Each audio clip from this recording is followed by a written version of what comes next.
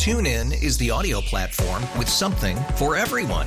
News. In order to secure convictions in a court of law, it is essential that we conclusively. Sports. Got clock at 4.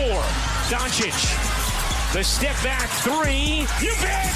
Music. You set my world on fire. Yes, and even podcasts.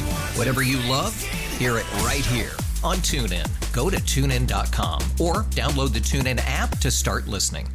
Good morning. It is Sunday, July 2nd, 2023. I'm your host, Blois Olson. This is what we call the Sunday Take. A holiday weekend where hopefully you're enjoying a cup of coffee or however you listen to the show. You're relaxed, you're with family. And if you're working, thank you. Totally respect people who have to work on these holiday weekends. I've decided that I'm even going to work today at Taste of Minnesota. They're a client of our firm, Fluence Advisory. So if you're out there, take a look for me, say hi. But, look, whenever we get to the mid-year point, there's news.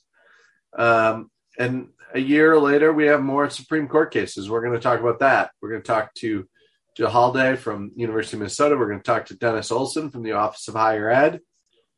And then, of course, there's always the take. We'll be back in a minute with Office of Higher Ed Commissioner Dennis Olson to talk about the rulings this week from the Supreme Court and what they mean for higher ed in Minnesota. I'm your host, Blois Olson. Thanks for listening to Sunday Take. TuneIn is the audio platform with something for everyone. News. In order to secure convictions in a court of law, it is essential that we conclusively. Sports. Got clock at 4. Doncic. The step back 3. You bet. Music. You set my world on fire. Yes, and even podcasts. Whatever you love, hear it right here on TuneIn. Go to TuneIn.com or download the TuneIn app to start listening. My first guest this week is Dennis Olson. He's the commissioner of the Office of Higher Ed. And despite popular rumor, I'm not having him on the phone or on the show this week just because he's an Olson, but we Olsons have to stick together. So, Commissioner, thanks for joining. Yeah, thanks for having me, Blois. Hey, obviously two big rulings impacting higher ed this week. You came out with statements. You've talked about it. Let's just start first and foremost with the ruling around affirmative action that came out earlier this week in higher ed and where Minnesota sits, how Minnesota deals with this. And are the impacts something people are going to feel immediately, or do you think our higher ed institutions are going to find other ways to meet their goals? Yeah, I'll just start off by saying, it was a pretty disappointing outcome. But, I think as you've seen from other statements that have been released, in addition to the one you referenced released from myself and the Office of Higher Education, colleges and universities have been anticipating this really since the question was brought before the Supreme Court. And, I think the ruling yesterday to overturn affirmative action in admissions doesn't really change much in Minnesota in terms of the commitment to serving all students. I really appreciated leadership from the University of Minnesota, Minnesota State, really doubling down to make sure that commitment remains to serve students, from underserved communities, from historically marginalized communities. And so, we look forward to continuing that here in Minnesota. The decision itself impacts college campuses most directly. And, we at the Office of Higher Education don't set admission criteria or directly admit students. And so, we'll be a thought partner and a supportive agency in terms of anything we can do to reiterate and help disseminate guidance that may come following here from the U.S. Department of Education or the White House. Let's just stay on that topic for one more question. Is one of the challenges to admit or provide access to traditionally underrepresented groups? This is part of a spectrum issue? Or is admission? What I'm saying is there's a lot of steps before they apply to higher ed in the educational spectrum. And do you think of that whole spectrum when, trying to get them ready for higher ed as a state? Yeah, that's a great question. And, I think you're getting at, really what folks are trying to unpack as they read the decision in the entirety, and try to better understand what it all means. Yes, race was one of a multitude of different factors that were considered by selective institutions in particular for consideration for admission. And, it is just one of many, but, colleges ultimately pull together a qualified pool of students, which then they make admission decisions around. And so when we talk about getting students ready, it's getting them ready early with a college going culture, a college going knowledge base, and that includes, of course, watching closely your academic performance, keeping an eye on courses that may be relevant to potential career opportunities or a direction you want to take down the road. Also paying attention to community service and volunteer experiences, and so there's a whole host of different factors that colleges consider in the admission process. And yeah, that's just one of them. And so we want to make sure as students are embarking on that journey for college application, we want them to be really the most well-educated consumer they can be, to be asking all the right questions and understanding all that it takes to be considered for admission. My guest is Dennis Olson. He's the Commissioner of Higher Ed here in Minnesota, the Office of Higher Ed. The other big ruling came later Friday, and had to do with the intent to cancel student debt and use the pandemic and some of the emergency powers around the pandemic to do that. Where does this impact Minnesota? Are there other ways in which Minnesota is helping people deal with college debt right now? Yeah, I would say, first and foremost, the ruling Friday certainly was, again, a disappointing outcome. I would say, really kind of 2 days in a row with significant higher ed impact from the court. This one, though, is especially difficult because it does impact, individual Minnesotans and I guess Minnesota's economy overall. Minnesotans would have benefited significantly from this. As well as the local and state economy. When the original numbers were put together, it was close to 730,000 Minnesotans that were estimated to be eligible for some type of federal relief under this proposal. And, about 500,000+ of them were actually eligible for the larger relief amount because they were Pell Grant recipients at the time of borrowing. And so, we're talking about a significant number of Minnesotans that would have benefited, and it's especially difficult because this, of course, comes now shortly before the pandemic era. The pause on student loan payments is set to resume here coming up October 1st. As we wrap here, you think about the payments, you think about access, declining enrollment, population-driven. How well is Minnesota positioned against the rest of the country to kind of, come out on the other side of some of these challenges in higher education in 5 to 10 years? And why are we positioned the way we are? Yeah, I would say, we start from a really good place here in Minnesota, actually. We have the benefit of being number 2 in the nation for overall higher educational attainment. And actually really appreciate the foresight of the legislature and leadership at the time in 2015 in setting a 10-year goal for the state to have 70% of Minnesota adults aged 25 to 44 attain some sort of post-secondary credential or degree beyond high school. And we're actually really close to meeting that goal by 2025. But we also, in unpacking the data and through the data that's provided by measuring attainment, we can see that we also have some of the largest nation-leading gaps when you consider race and ethnicity. And so, that tells us at the Office of Higher Education that helps inform our legislative proposals and conversations with the legislature about enrollment and about affordability, that we need, comprehensive and aggressive financial aid programs to help, students navigate through and make sure that they come out with little to no debt. but that also means targeted financial aid as well. And so, really appreciative of the governor, lieutenant governor, and the legislature this year for putting forth some pretty aggressive proposals related to targeted financial aid. And we're excited to now work on implementation here coming around in the next couple of days and going forward. Last question before we wrap. Are there going to need to be some adjustments just in overhead and costs with declining enrollment? We're down almost 100,000 students over the last decade, where I know it's tough to close campuses, but our two big systems here are facing some demographic and just some, kind of customer bases that aren't there in numbers. Do you think there's a correction coming in the next couple of years in Minnesota? Yeah, it's a great question. And, one that we've been tackling for the last couple of years, one that we certainly, knew was on the horizon in terms of a demographic cliff and a drop in enrollment.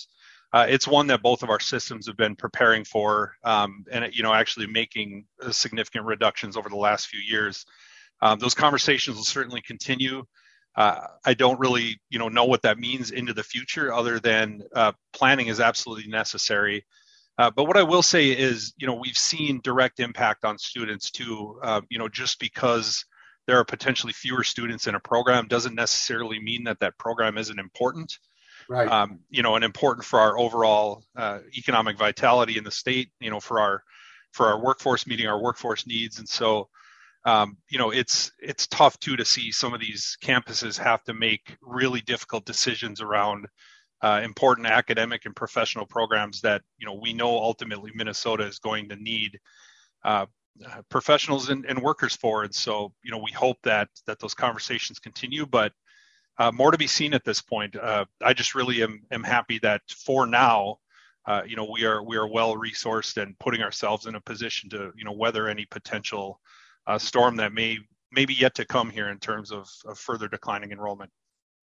Dennis Olson, thanks for joining me. I hope you have a great 4th of July. Yeah, you as well. Thanks, Blois.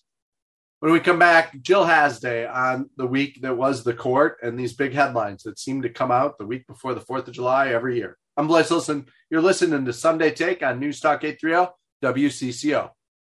It's that time of year again when the Supreme Court is making news and landmark big decisions that have both legal connotations and impacts, but also get caught up in politics. And so my guest is Jill Hasday. She's a professor at the University of Minnesota Law School. She joins me now on Sunday Take. Jill, great to talk to you again.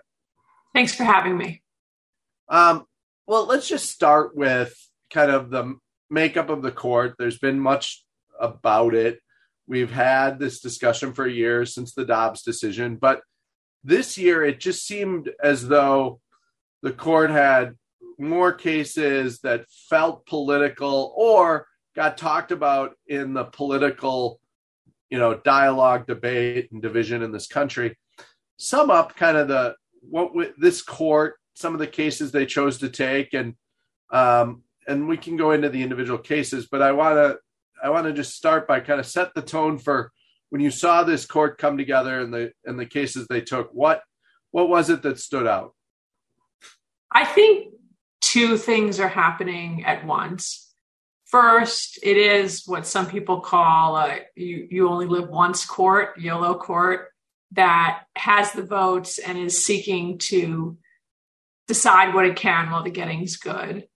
I think also, though, since the overturning of Roe in the Dobbs case last year, there's extraordinary levels of public interest in the court. So it's even a bigger story than it has been, and it reaches more people than maybe would ordinarily follow Supreme Court news. And I think those things are happening at the same time. So, for instance, public approval of the court has dropped about 20 percentage points over the last 2 years. A lot of that is the overturning of Roe, obviously. And also, not to be too cynical, but I think generally public approval of the Supreme Court often rested on people knowing very little about what the court was actually doing in the specifics. The more you find out, the more there's an opportunity for disapproval. I would align with that thinking that the court has historically been something that if they're kind of minding the the court, you don't hear a lot about it. That landmark, big headline-making decisions are maybe once a year, maybe even once every 2 years. But now, since Dobbs, we've got a series of them. Is there anything, as you study the cases they took this year, that this YOLO court, and by the way, I like that term just because it makes the law more relatable. Is there anything about the cases they took in particular that you think shows that they recognize as justices, maybe that this is a once in a lifetime opportunity for these cases?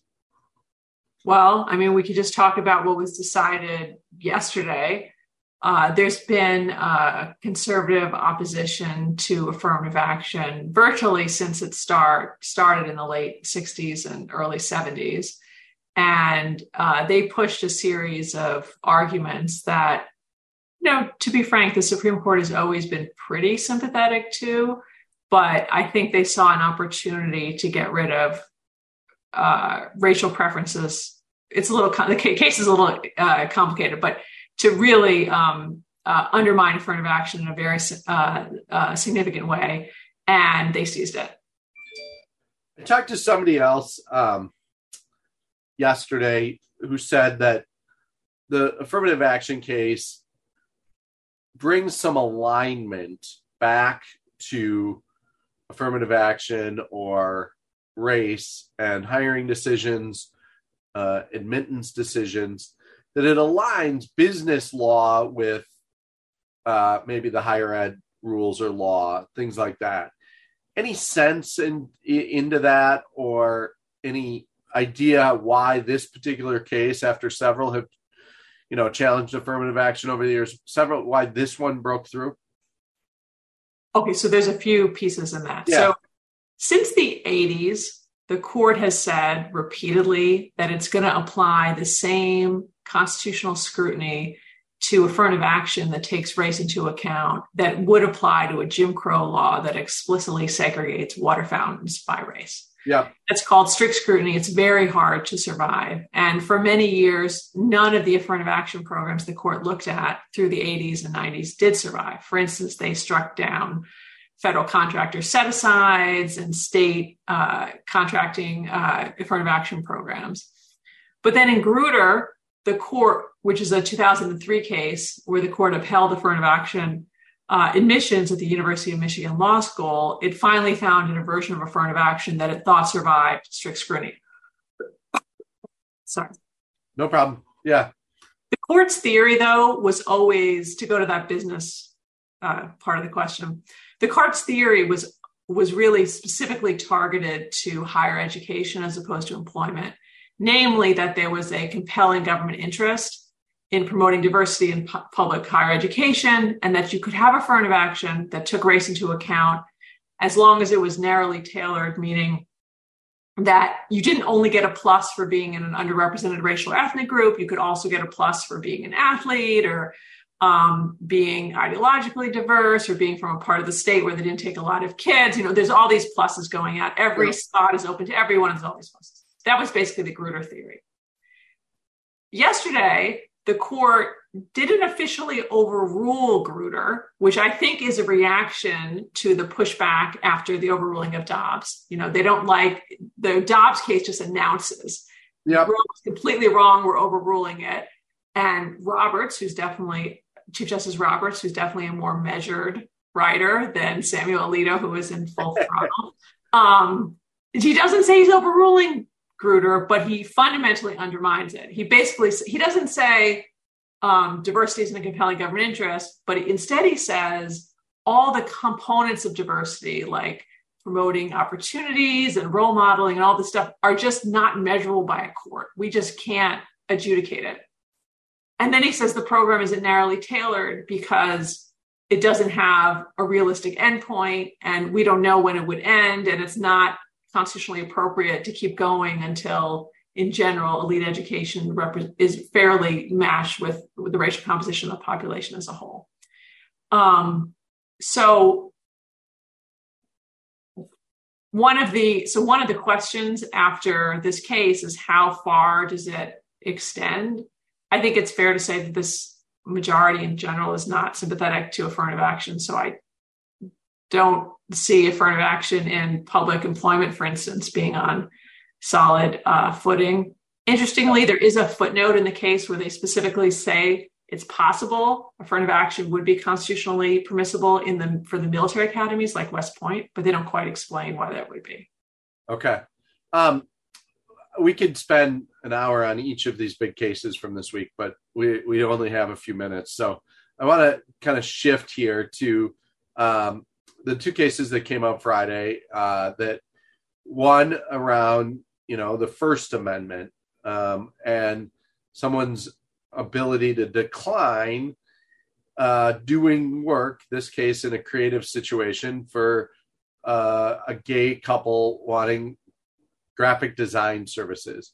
We had a case like this in Minnesota around a bakery that, does a business have to provide a service if they disagree with the intentions of a same-sex couple? Talk about the uniqueness of the First Amendment being used here in a commerce case. Okay, so this is a graphic designer. She hasn't made websites before, but she's wedding websites before, but she says, I plan to do wedding websites. I don't want to make them available to same-sex couples because my religious beliefs say that same-sex couples shouldn't be getting married.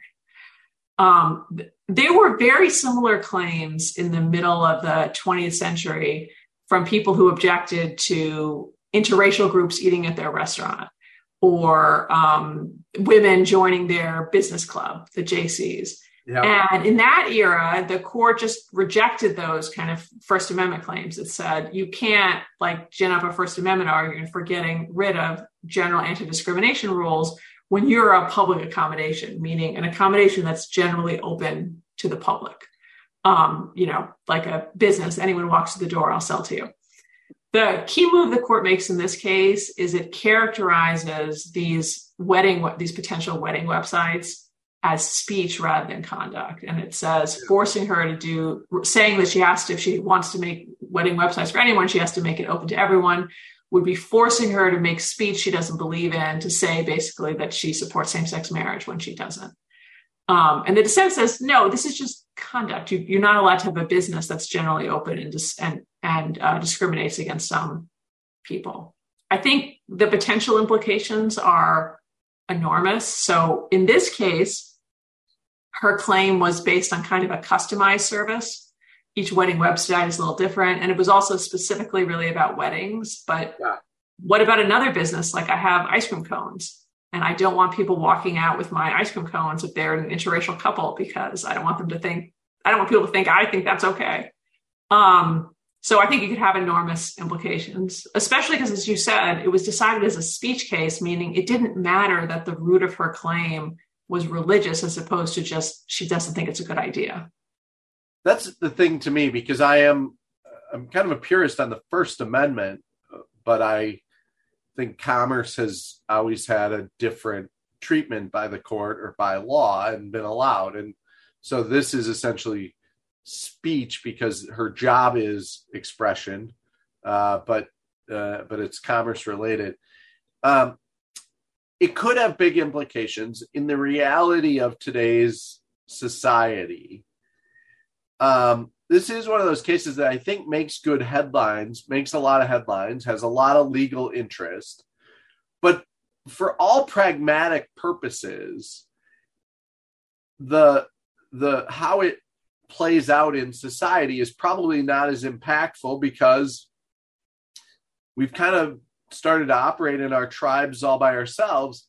And there's this, ability to kind of, for lack of a better word, cancel or silently protest businesses that we don't agree with. Does that make this case kind of less impactful, or we just have to wait and see? I think there's different ways you could think about it. So what the dissent wanted the rule to be is that she had to make her service available, but she could include whatever speech she wanted. So like she could include Bible verses about marriage between a man and a woman. And from that perspective, like, what's the difference? Obviously, no same-sex couple in their right mind is going to go to a wedding person, a wedding website. Right. It's going to be covered with all this stuff that's against marriage. On the other hand, I think this case is an important signal that when the court faces conflicts between essentially, religiously framed objections to gay rights and civil rights law, it's going to side with the conservative religious claim, and that's probably not a good omen. I do think that, of course, the vast majority of businesses just want to sell to anyone who wants to buy from them and are not interested in discriminating. I mean, that's just the reality of the situation. But it's also important what the Supreme Court says the Constitution requires. My guest is Jill Hasday. She's a professor at the University of Minnesota Law. We're talking about the court as it wrapped up and issued decisions this week. The final case that I want to talk about is this, forgiveness of student debt. You work in a university. This is probably one of those things that gets talked about in the halls of higher ed. It certainly gets talked about out and about socially because everybody's impacted differently. It's also a case that I sensed that there's some checks and balances and some legislative authority that might be required. Talk about this case and what it means to executive power. Okay. So the governing statute authorized the Secretary of Education to waive or modify the rules. And the court's basic theory is that this loan forgiveness plan is too big to fall within the meaning of the words waive or modify. Okay. This case fits into this new idea the court's been developing lately called the major question doctrine. And the basic theory is that although even if in general the court should defer to how an agency interprets a statute, it shouldn't in a situation that has vast economic or political importance, and instead should require this clear statement from Congress specifically on point. The arguments against are that I think there's a few. One is it gives the court too much power. You don't know what's a major question until the court tells you it is. How is Congress supposed to know every time, what the court is years down the road is going to think is a major question? It gives them too much power to pursue their own policy goals and to strike down programs they might not like on ideological grounds. Another objection is that it's very atextual. So every member of the conservative majority says they're a textualist, meaning they prioritize the text of the statute, and that's because Congress has the authority to pass laws. The court's only supposed to be interpreting them. The major questions doctrine is arguably really inconsistent with that. The statute says the Secretary of Education has the power to waive or modify, and the court's essentially reading it as saying he has the power to waive or modify unless it's a really big deal, and then he doesn't. And that's just not what the statute says. So this is, I think, part of a more general conservative effort to roll back the power of administrative agencies. And it's has huge practical implications. I think there's over $400 billion in debt at stake, but it's really just one of what's going to be a continuing series of cases. You say it's a major question case. One major question that is out there politically is this idea of expanding the court. What's the history of the court, expanding the court? And is there any, history or legacy that says, other than politics, now would be the time to expand the court? So the only constitutional protections the justices have is they have life tenure and salary protection, meaning they can't be fired and their salaries can't be cut. Everything else is up to Congress and is a question of norms. The fact they have air conditioning in a building and clerks, it's all up to norms. The number of justices has changed over time. There used to be 6. Obviously, it's good to have an odd number. The most famous example of political discussion around expanding the court was FDR's proposed court packing plan in the Depression. Basically, the Supreme Court in 1935, 1936 struck down a series of New Deal statutes, arguing that they exceeded Congress's power. FDR, after winning a landslide election, proposes expanding the court so that for every justice, I think it was older than 70, they would put an additional justice, which would have resulted in 15 members of the Supreme Court, and now coincidentally given him a majority. In response, this is controversial, but soon thereafter announcing it, the court switches and begins consistently upholding the New Deal plans. There's ongoing controversy over whether it was in response to this court packing plan. Recently, evidence has come out that the key justice, named coincidentally Justice Roberts, but a different Roberts, changed his mind before the court packing plan was announced. On the other hand, maybe he changed his mind in part because he saw the increasing unpopularity of what the court was doing. In any event, the court switches. It's called the switch in 9 time that saves 9. There's only 9 justices. And for many years, I taught, and law professors well before me taught, that really expanding the court was not on the table politically. That most people thought that's a bad norm because there's always this threat. Then if the president and the Congress don't like what the court is doing, you can just pack it. Eventually, it'll be 150 people, and they'll be in cubicles. So I think it's so interesting to me that proposals to expand the court are back, and it shows how widespread unhappiness with the court is. Yeah. And I don't think so. So these proposals, it's just a statute. So it's not, you don't have to amend the Constitution. It's just a statute. Right.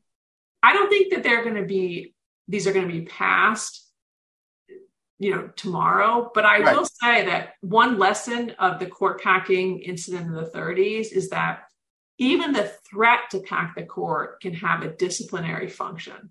So I've never met Chief Justice Roberts. I don't know him personally, but I'm 100% confident that he does not want to be the Chief Justice when the court expands.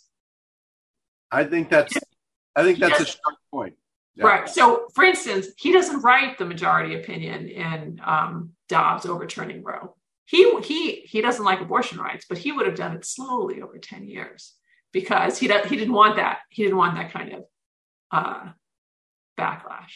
So I think those proposals, I think it's important to have that discussion, even if in all likelihood that will not pass anytime soon.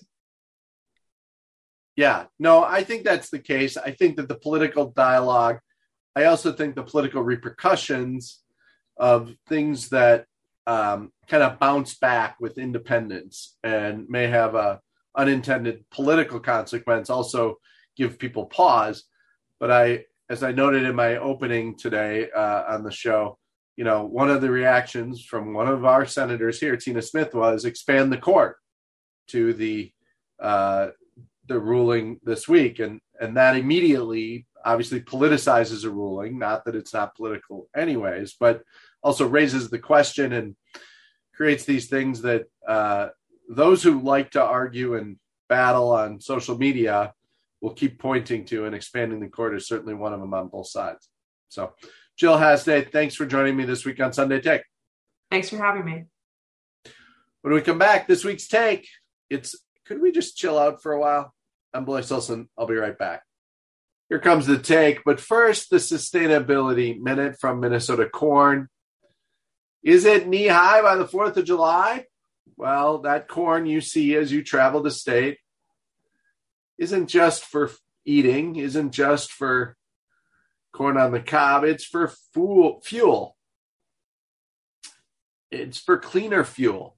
And another week of smoggy air from Canadian wildfires means that we can use all the clean air we can get.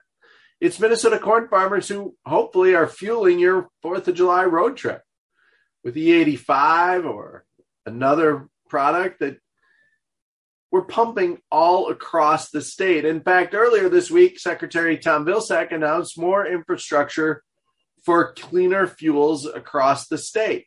That's a good thing. It's a local product. You make it locally, you burn it locally, and it keeps the air clean. That's a Win, win, win. A triple win. And it's sustainable. You can keep growing corn, you can keep cleaner air, you can keep cleaner fuel. It's a cycle that we should be behind, and Minnesota corn growers have invested, they've innovated, and they'll continue to do so for our environment and for future farmers. I'm Blois Olson, that's Minnesota Corn's Sustainable Minute. Look, the take isn't long this week. In fact, I don't want to really have an opinion on the 4th of July week. I want us all to just soak up family, soak up friends, relax. I know for me, it is the mid-year mark, and therefore we're going to take the rest of the week off of the newsletters and of morning radio, and I'm going to sleep in. I'm going to recharge. I'm going to reinvigorate. And when I do that, I find that I'm less emotional. I'm less pointed because it's healthy. It's healthy to take a break. So let's take our breaks. Let's come back refreshed. It's been a busy year. Next year will be a crazy election year on the national level, and it will have plenty of coverage here in the local level. But I wish you and yours a happy 4th, a safe 4th. Check us out at the Taste of Minnesota today. They're a client, but I also want to just say that bringing people together is good. There'll be Democrats, Republicans. There'll be people of all races, colors, creeds, sexual orientation at the Taste of Minnesota. And guess what? That's what this country's about. That's what we fought for, and that's what I can relax about. I'm Blois Olson. Thanks for listening to Sunday Take. We'll be back next week on News Talk 830 WCCO. TuneIn is the audio platform with something for everyone. News. In order to secure convictions in a court of law, it is essential that we conclusively. Sports. Shot clock at 4. Doncic. The step back 3. You bet. Music. You set my world on fire. Yes, and even podcasts. Whatever you love, hear it right here on TuneIn. Go to TuneIn.com or download the TuneIn app to start listening.